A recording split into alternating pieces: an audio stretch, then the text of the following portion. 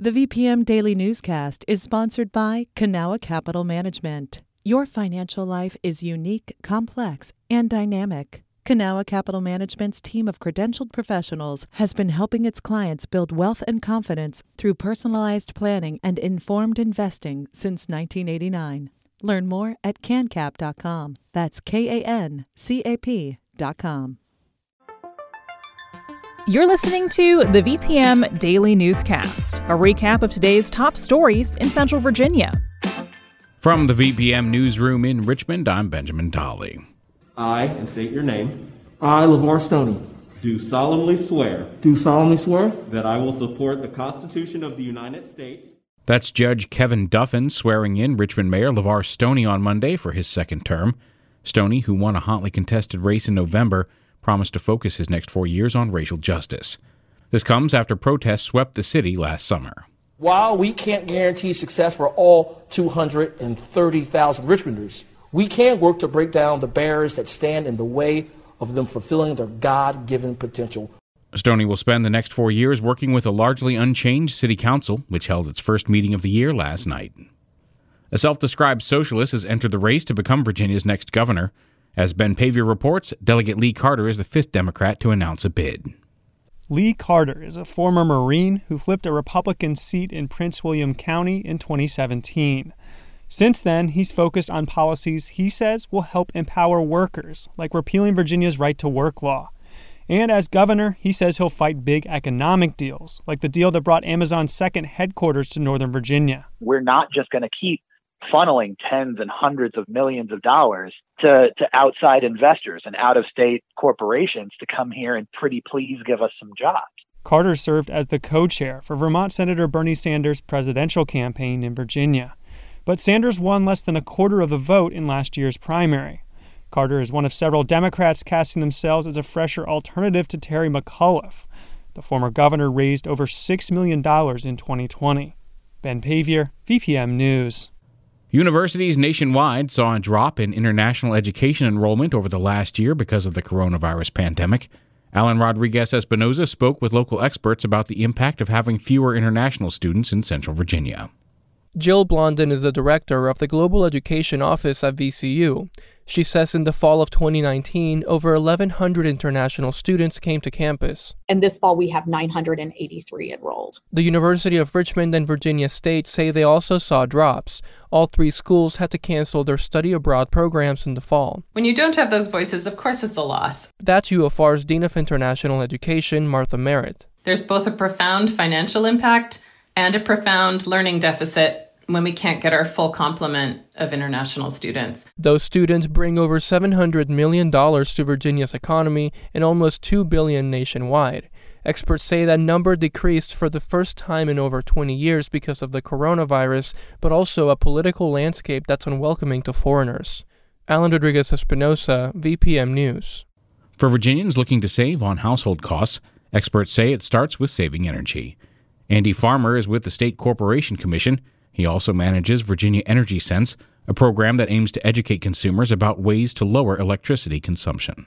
He says a good place to start is home weatherization. This ensures warm air stays in and cool air stays out.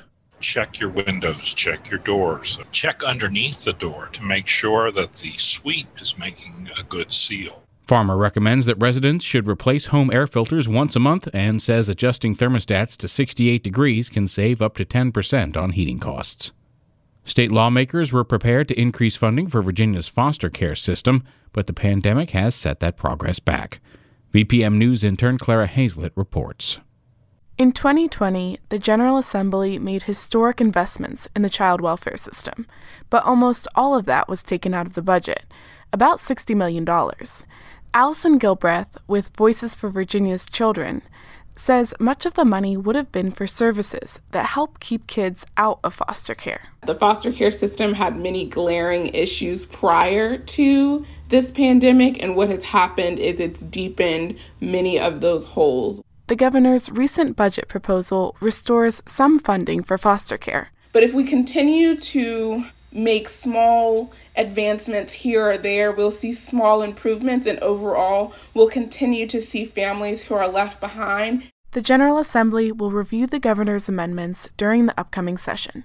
Clara Hazlett, VPM News. With the holiday season having come to a close, Virginia residents may be looking for a sustainable way to dispose of their live Christmas trees. Annual tree recycling is being offered throughout the Commonwealth at no cost. Megan Brown is the executive coordinator of Keep Henrico Beautiful. She says this is a popular service. I think this is just another service that fills a need. There are approximately 10 to 11 tons of Christmas trees recycled each year, and we're just happy to provide this service for citizens. Before recycling, all decorations must be removed. Some locations are chipping the trees and offering the mulch for free. National and local governments worldwide are beginning to adopt climate change adaptation plans. Richmond has its own in the works, which is set to take effect in 2022. Patrick Larson has more on the process. Kendra Norrell coordinates community outreach for RVA Green 2050, the city's climate action and resilience planning initiative. She says the first step was to pinpoint communities most vulnerable to climate change, then to talk to organizations in those areas about their general priorities and needs. And then with a lot of internal office work, identified how those community priorities connect to climate change and climate action. Norrell says that gave planners an angle to engage with people over climate, which helps them reach their core goal of equity. Priorities include building community wealth, making affordable housing more available, and government accountability. Throughout this year, planners will continue a roundtable decision-making process with experts and community members. Patrick Larson, VPM News. This newscast was recorded on Monday, January 4th at 5:50 p.m. Some of these stories may have changed from the time you've heard them. You can stay connected to what matters by heading to vpm.org/news or follow us on Facebook, Twitter, and Instagram at MyVPM.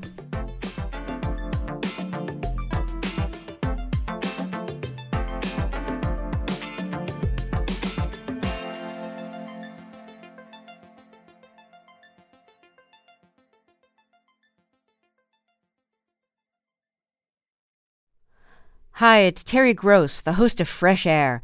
We bring you in-depth, long-form interviews with actors, directors, musicians, authors, journalists, and more.